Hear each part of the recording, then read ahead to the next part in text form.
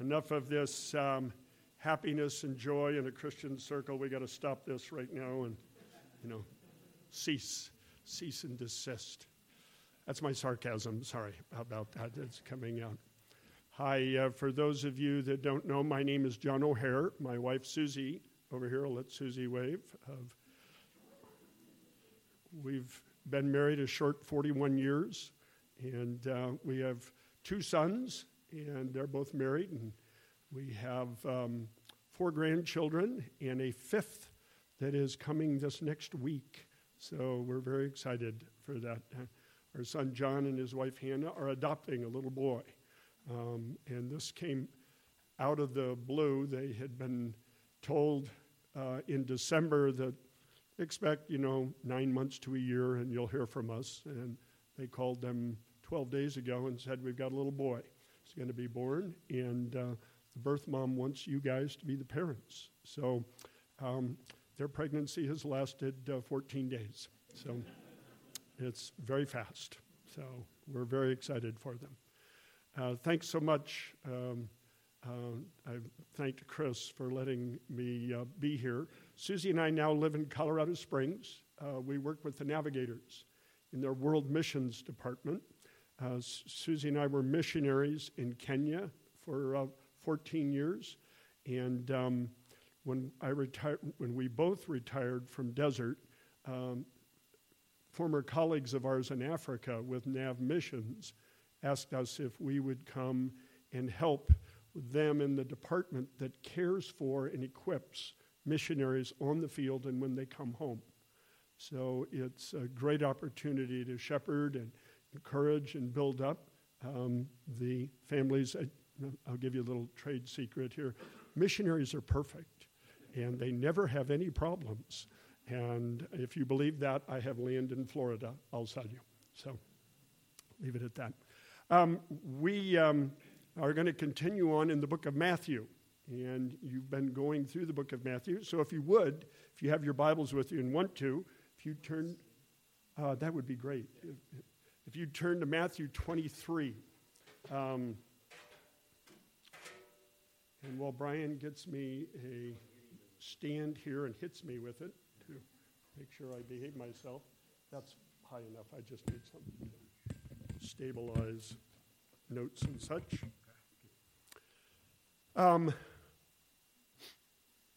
This is not your rainbows and kitties and flowers and fun chapter in the book of Matthew. This is one of the more disturbing chapters in the Gospels.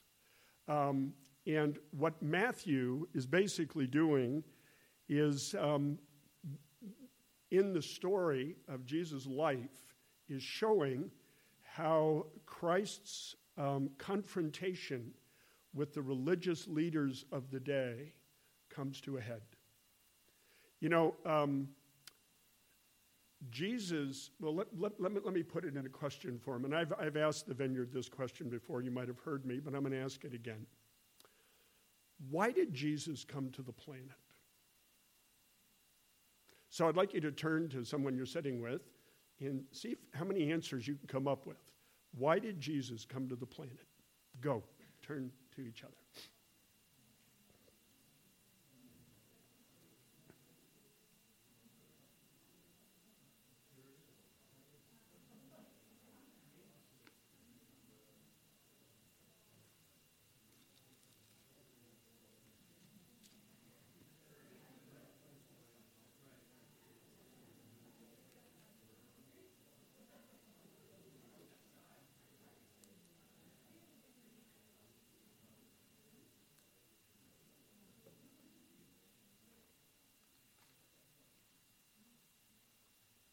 Okay.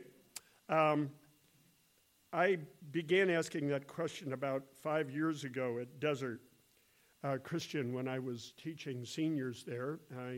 I got that question from Dallas Willard. And it's very interesting, Dallas's point, and I saw this at Desert, because we had kids from 60 different churches in town. So a real broad spectrum of the Christian community and tradition.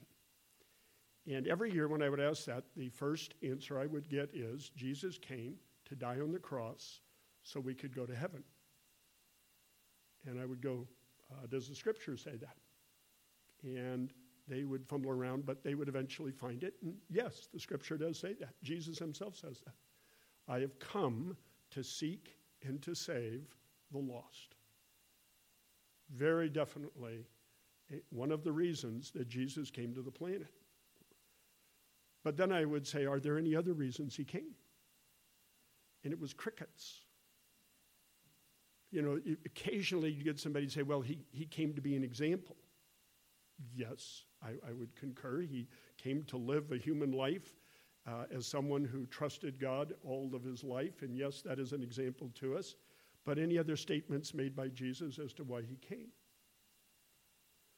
And again, it was like crickets. But there are other reasons Jesus stated why he came. You go to the book of Mark, after he's preached in a town, they want him to stay and heal, and he says, no, I need to go to the other towns of Jerusalem to proclaim the kingdom of God, for that is why I have come. One of the reasons that Jesus came was to inaugurate and to begin his reign on the planet Earth. He came to start his kingdom. And if you lose sight of, this is one of Willard's points, if the only thing that we talk about is Jesus coming to die on the cross so we could go to heaven, then you can get the mistaken idea that I can ask Jesus to forgive my sins and then proceed to live however I want to. And there is nothing further from the truth. Jesus never gave that as an option. I love how Paul says in Galatians, it was for freedom that Christ set us free. What's your definition of freedom? And the kids in school always say, freedom is I can do whatever I want. And I went, oh, so let's apply your definition to Jesus' words. Christ came so you could do whatever you wanted. That's not true. That's not what freedom means.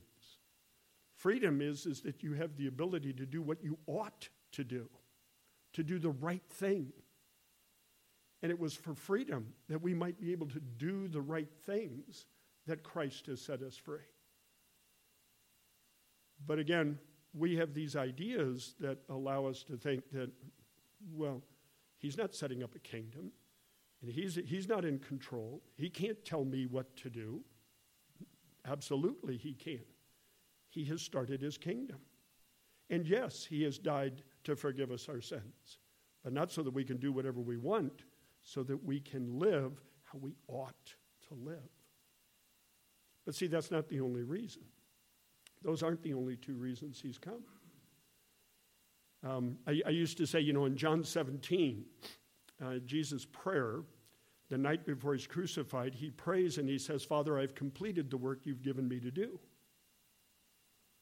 If the only reason he came was to die on the cross so we could go to heaven, why is he thanking God for finishing the work before he's done it? What is that work that he came to do? Well, it was inaugurating the kingdom as one. But you see it in the very next chapter of John.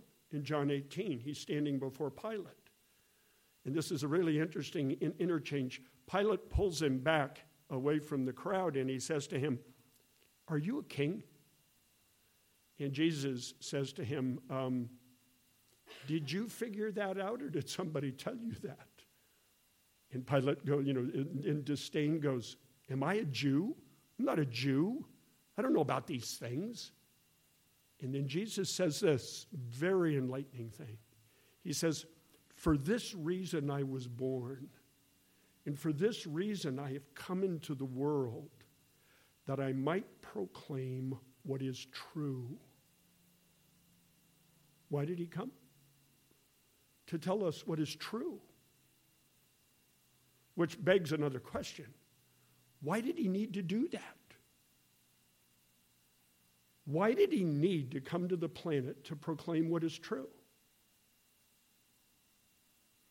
Well, I start with this because it is so fascinating how he interacts with the Pharisees, the religious leaders. He's come to inaugurate his kingdom and his reign. The Jewish political and social thing is all set on the coming of the Messiah. They want the kingdom of God established.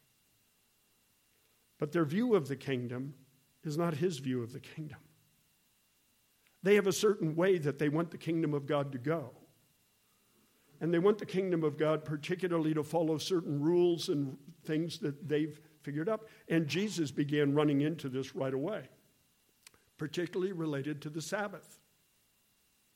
He would heal someone on the Sabbath, and the Jewish political leaders were furious. You're not supposed to work on the Sabbath.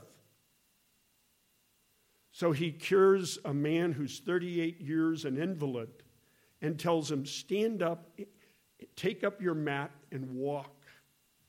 38 years of no use of his legs is overcome in an instant.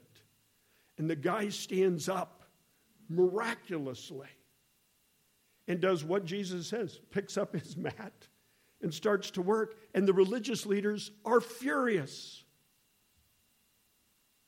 Why are you carrying your mat? As Jesus said, they strain out a gnat and ignore the camel that got through. They are blinded by their approach, their religious understanding of things, to the point that a man being released after 38 years of being an invalid is now set free. They can't rejoice with that. They're critical of it. And it begins early in Jesus' ministry. They don't like what he's doing, and they don't like what he's talking about. And they are growing more and more in their animosity towards him.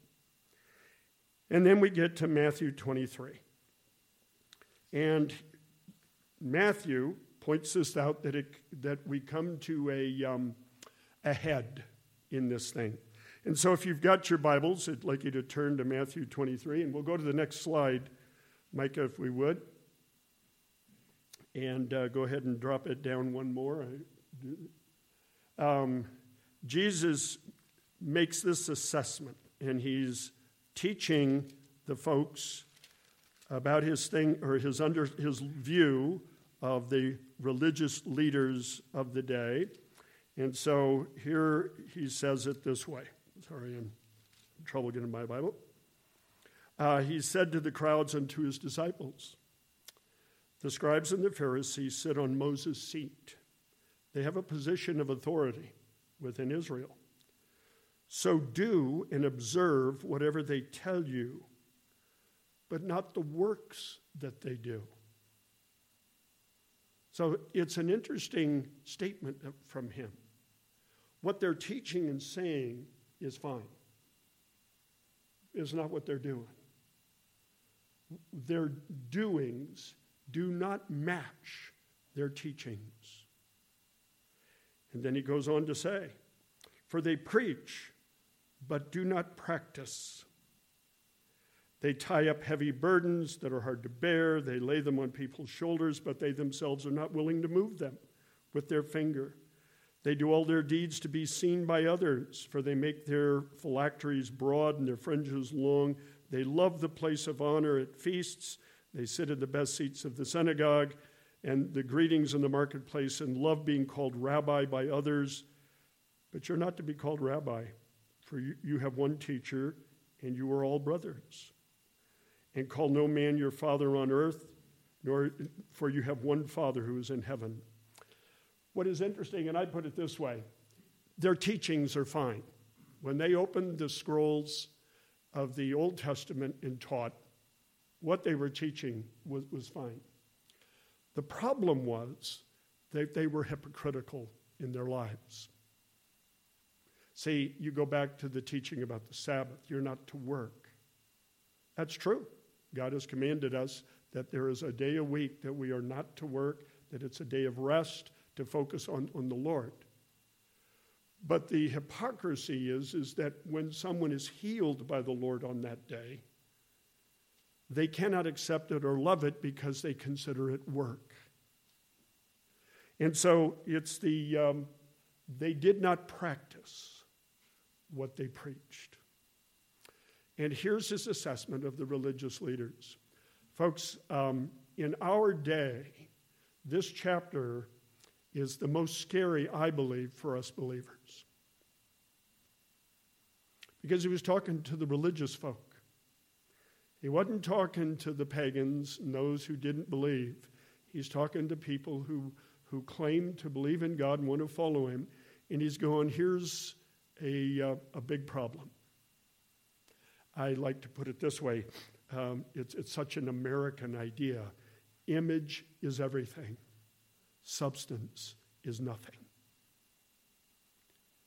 And they were hypocritical. Teaching at Desert, I wish I had gotten a nickel every time I heard a kid say, there are so many hypocrites in the church. And I go, amen. There are hypocrites amongst the religious, amongst us. By the way, it's hard to be hypocritical if you're not religious, because you don't believe anything and it's all about you anyway, so you're going to act that way, and there's nothing hypocritical about it. It's not healthy, it's not beneficial, but you can at least say that it's not hypocritical. But here's my problem. Paul warns us that the very things that we accuse others of, we are guilty of ourselves. So if hypocrisy really bothers you, it's a good signal from the Lord. You probably should take a good look in your own life and go, do I see hypocrisy within me? And what is hypocrisy? You say one thing and you act inconsistently with what you say. That's hypocrisy. And so Jesus' assessment of the Pharisees is the problem is you guys are hypocritical. It's all about image. It's not about substance. It's not about the things that are on God's heart. It's you've created a system that leaves you in charge and you get to call the shots. Well, he then launches, and this is the fun part of it, in verse 13, he launches into a series of woes. So let's move on, Micah. Verse 13, 15, 16, 23, 25, 27, and 29. He comes up, Jesus as the prophet says to the religious leaders, woe to you.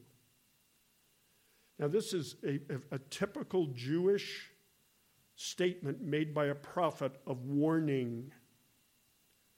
In fact, the prophet Isaiah, you remember, when he saw the Lord, he says, woe is me. He pronounced the warning of seeing the holiness of God upon himself.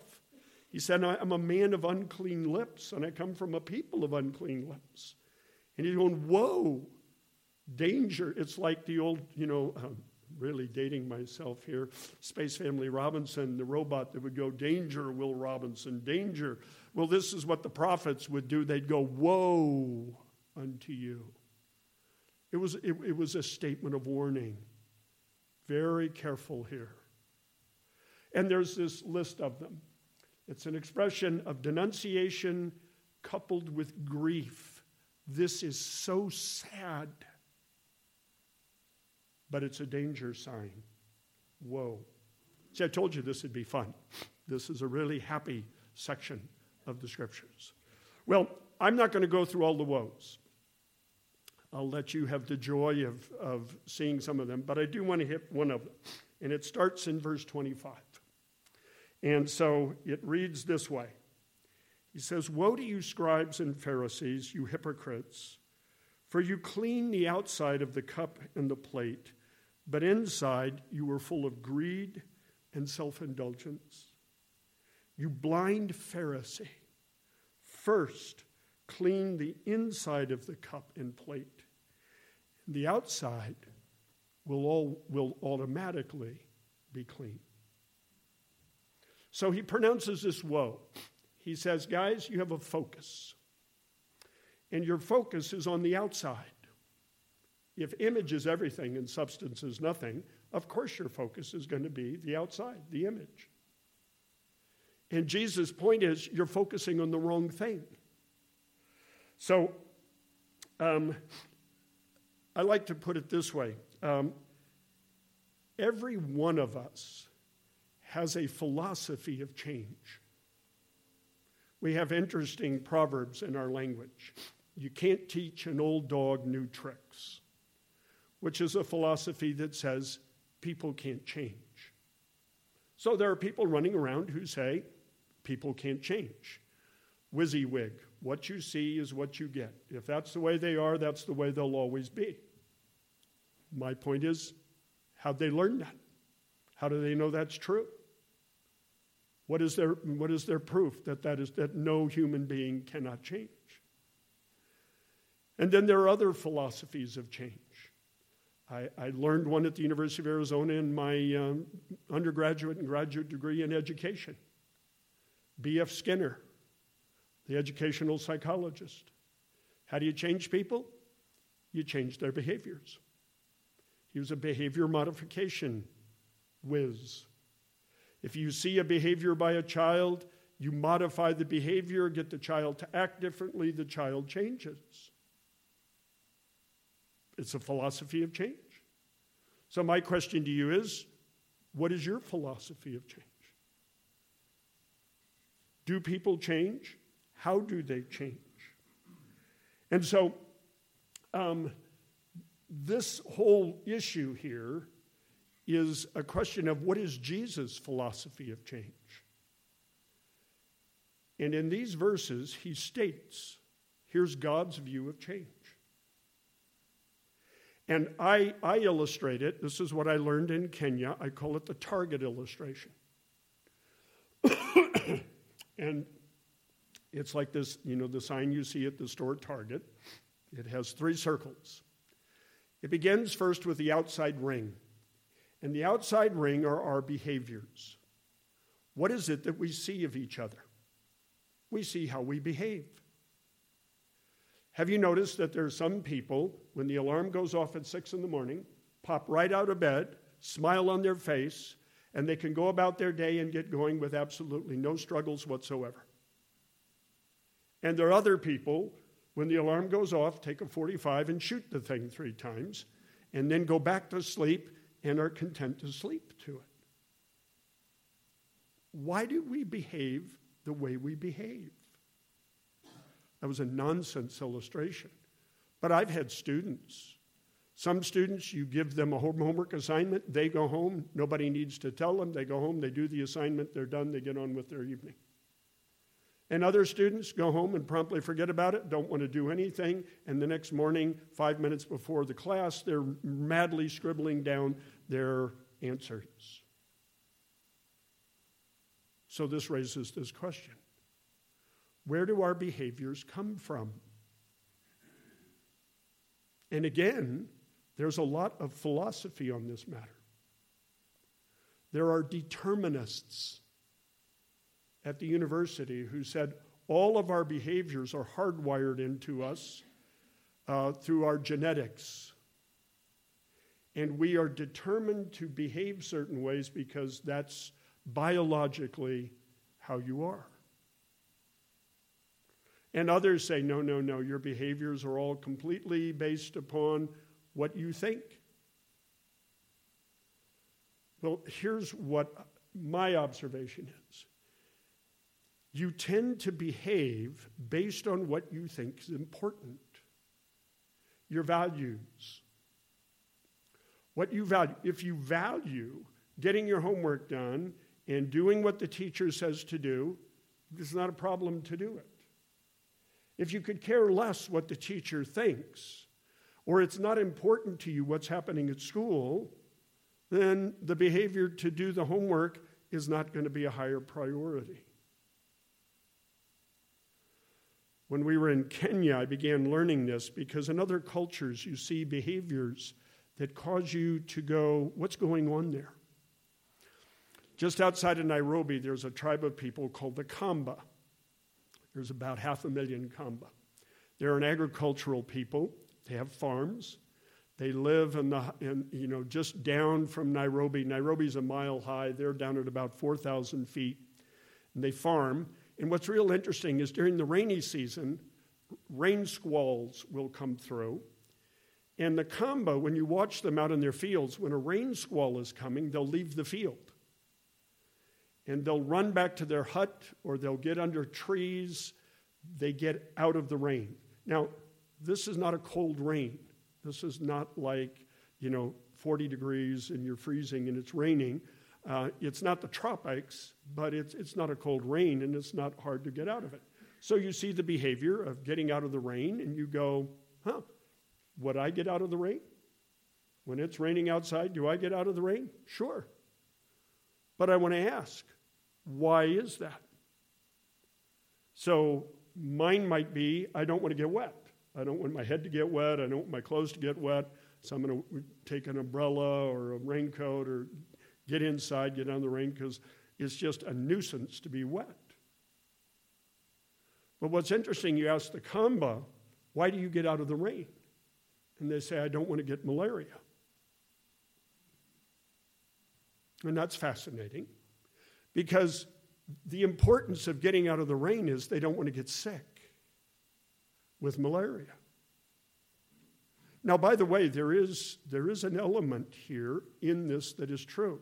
Once certain strands of malaria, once you contract them, if you get chilled or wet, the parasite in your body tends to erupt again, and you come down with the symptoms of malaria, of a fever and weakness. And the Kamba have learned through the years, man, if I'm out there working and I get wet and chilled, the malaria returns. Where do your values come from? Where is it that you develop a set of values? Here's my question. Did they come down the umbilical cord of your mom into you when you were in the womb? Certain set of values are going to be placed within you. If you take an American child and at birth take them and transfer them to China, will they have American values as they grow up in China? The answer is no. Your values are not determined by your biology or by your genetics. They're learned. You learned to see certain things as important.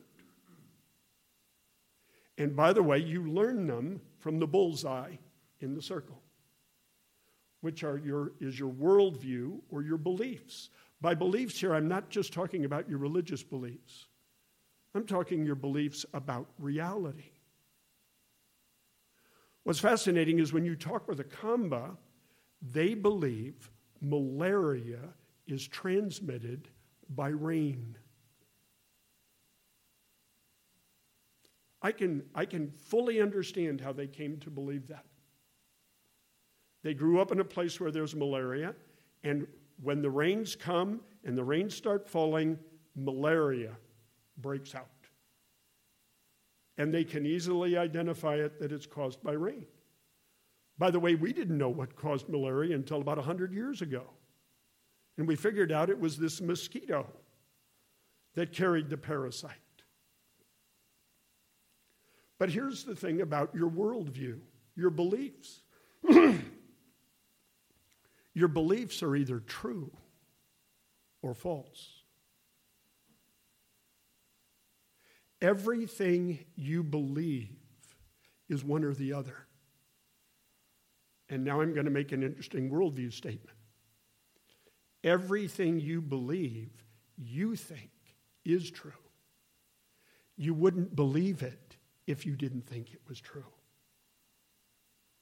The Kamba sincerely believed that. And so as a Westerner coming in contact with the Kamba, should I do the Star Wars, or the Star Trek, motto? Say nothing, do nothing, maybe hand out a few umbrellas and raincoats so that they can be free of malaria?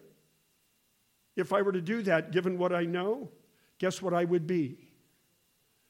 A hypocrite. I know better that malaria is caused by a mosquito, not by rain. What does the rain do? Brings more water, breeds more mosquitoes, more people get bit, and malaria is spread. Now, by the way, is what I believe true? That's an interesting question. I believe it's true. How do you figure out what's true? Well, I want to go back to something. Why did Jesus come? His own words, for this reason I was born, and for this reason I've come into the world, that I might proclaim what is true. Where is the source of truth? What do you believe? I remember I met this student at a teacher's training college, young man. I was going around with my friend Noella War, and we were talking to students about Christ and about God and belief in him or not. And this young man had us in his room, and he said, I want you guys to know I'm a Christian. I said, wonderful. That's wonderful. Many Kenyans are. So we were chatting, and I said to him, so are you involved in a Bible study here at college? He said, no, we have a very heavy class load here, and I don't have time, so I'm not in a Bible study. Oh. Do you go to church? No, I don't. I've got a really heavy class load. There's so much going on, I don't have time to go to church. Oh. Do you have a Bible? Yes, I have a Bible. He pointed to it. I said, do you ever get a chance to read it or look into it? He said, no, you're not hearing me. I have a really heavy class load and too much to do, and I can't do that. And I remember I said to him, this is quite fascinating. Because Jesus said, my followers live in my word.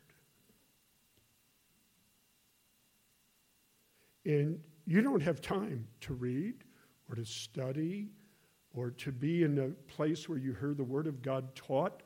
You have no time for that, and yet you claim you're a follower of Jesus. Somebody's not telling the truth here. It was a difficult conversation. Because here's the thing. Do we need more hypocrites? Do you think the world has enough of supply of that? Do we need to multiply that? And the answer is no. What we need are people whose beliefs match the truth. Because notice what Jesus said. Here's the problem for you Pharisees. You clean the outside of the cup and dish.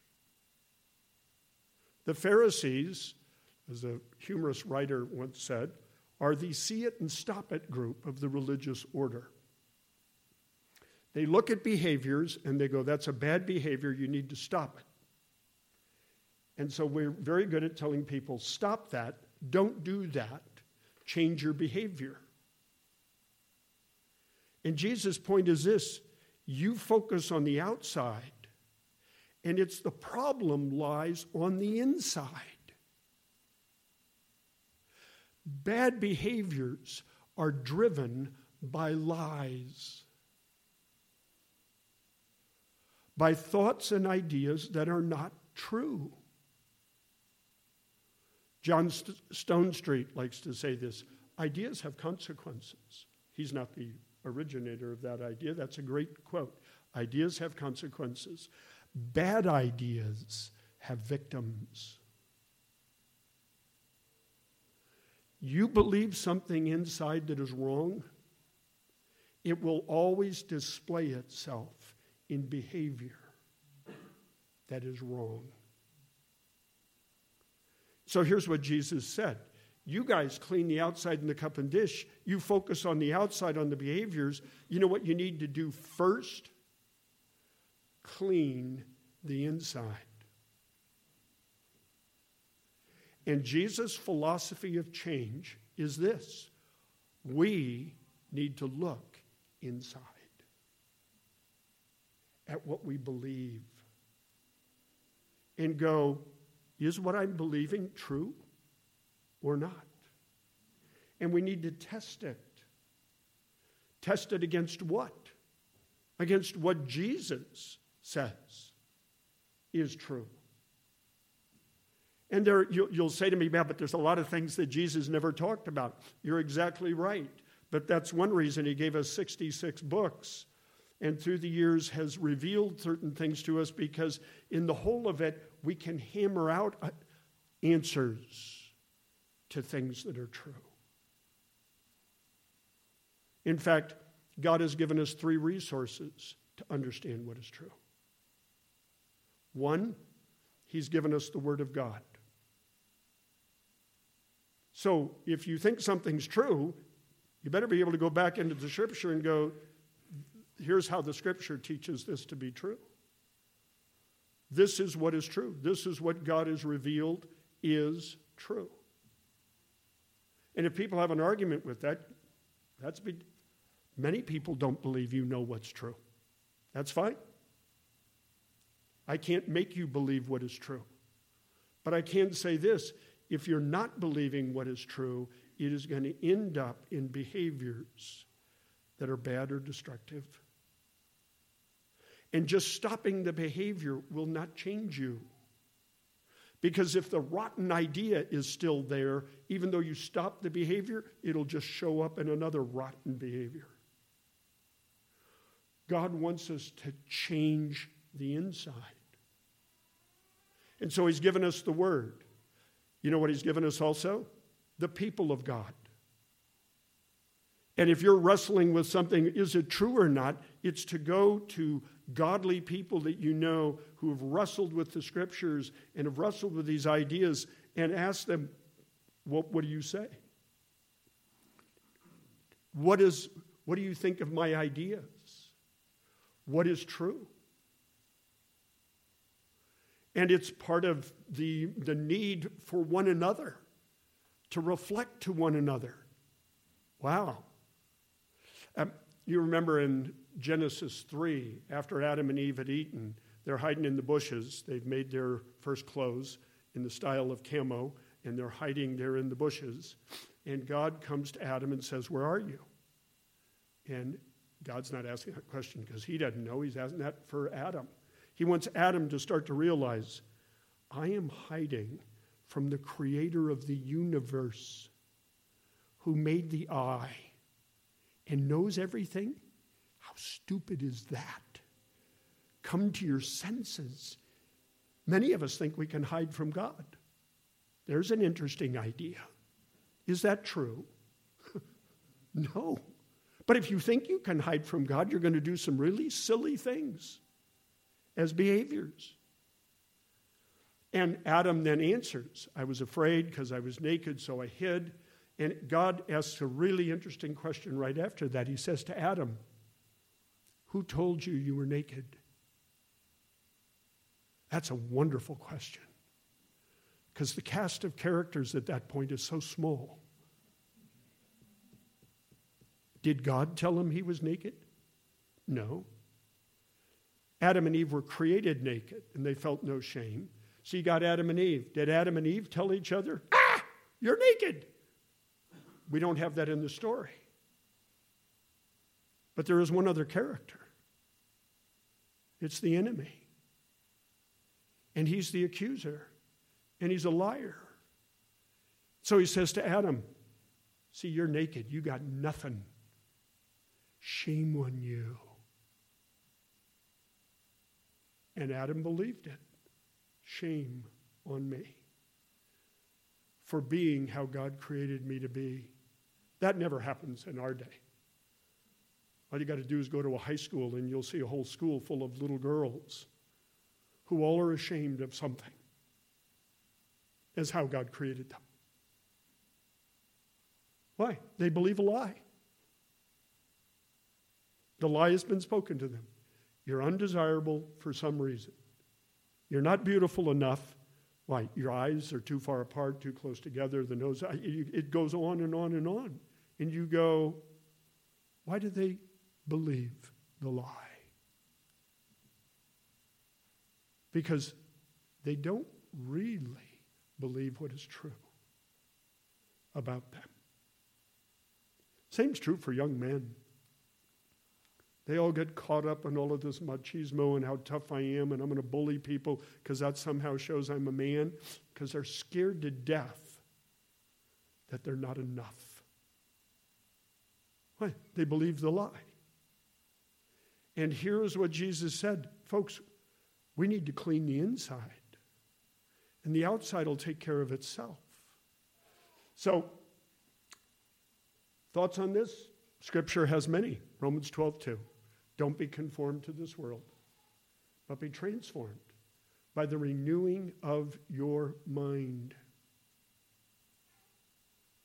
Folks, coming to know Jesus is like a birth of a baby. It's the beginning point. The real work of raising the child happens after the birth. And it involves a lot of effort. And guess what? You're coming to Christ. One belief changed when you came to Christ. And that was the belief that you could save yourself. And you came to realize that's not true. I can't save myself. I need the Lord to save me. And guess what you did with that lie? You repented of it. God, I've been believing a lie. I'm going to call it what it is. It's a lie. I'm going to turn from the lie to what is true. It is you, God, that saves me. Yay! One lie down. Any more? This is why David prayed, search me, O God, know my heart. Try me and know my anxious thoughts, and see if there's any wicked way in me. You've got the Word of God, the people of God, and last, you've got the Spirit of God. Want to pray a scary prayer? Ask God to search your thoughts and say, Lord, I want you to show me where I'm believing something that is a lie.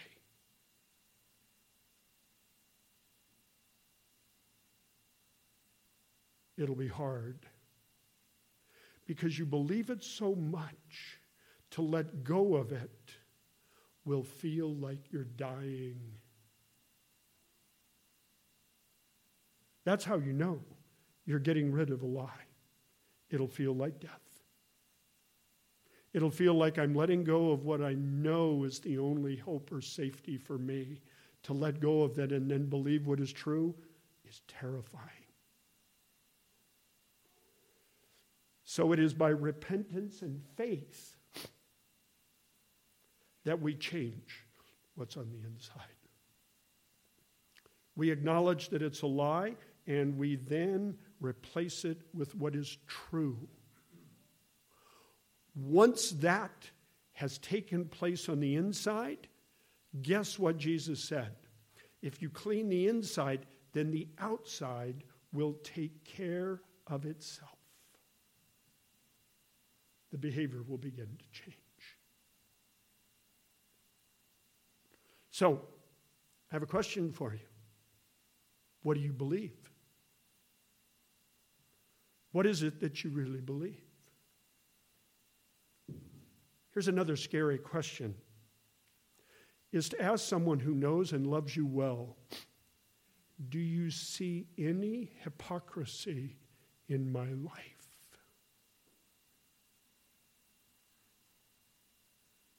Can I see a show of hands? How many have asked somebody that question? I haven't. That's a scary one. To say, someone who loves you, do you see anything in me that does not match what I say? Because that was the problem for the Pharisees and the religious leaders. Their behaviors did not match their teaching. And Jesus has told us, I want you to change. As you receive Christ Jesus, so walk in him. How'd you receive him? Repentance and faith. How do you walk in Jesus? Repentance and faith.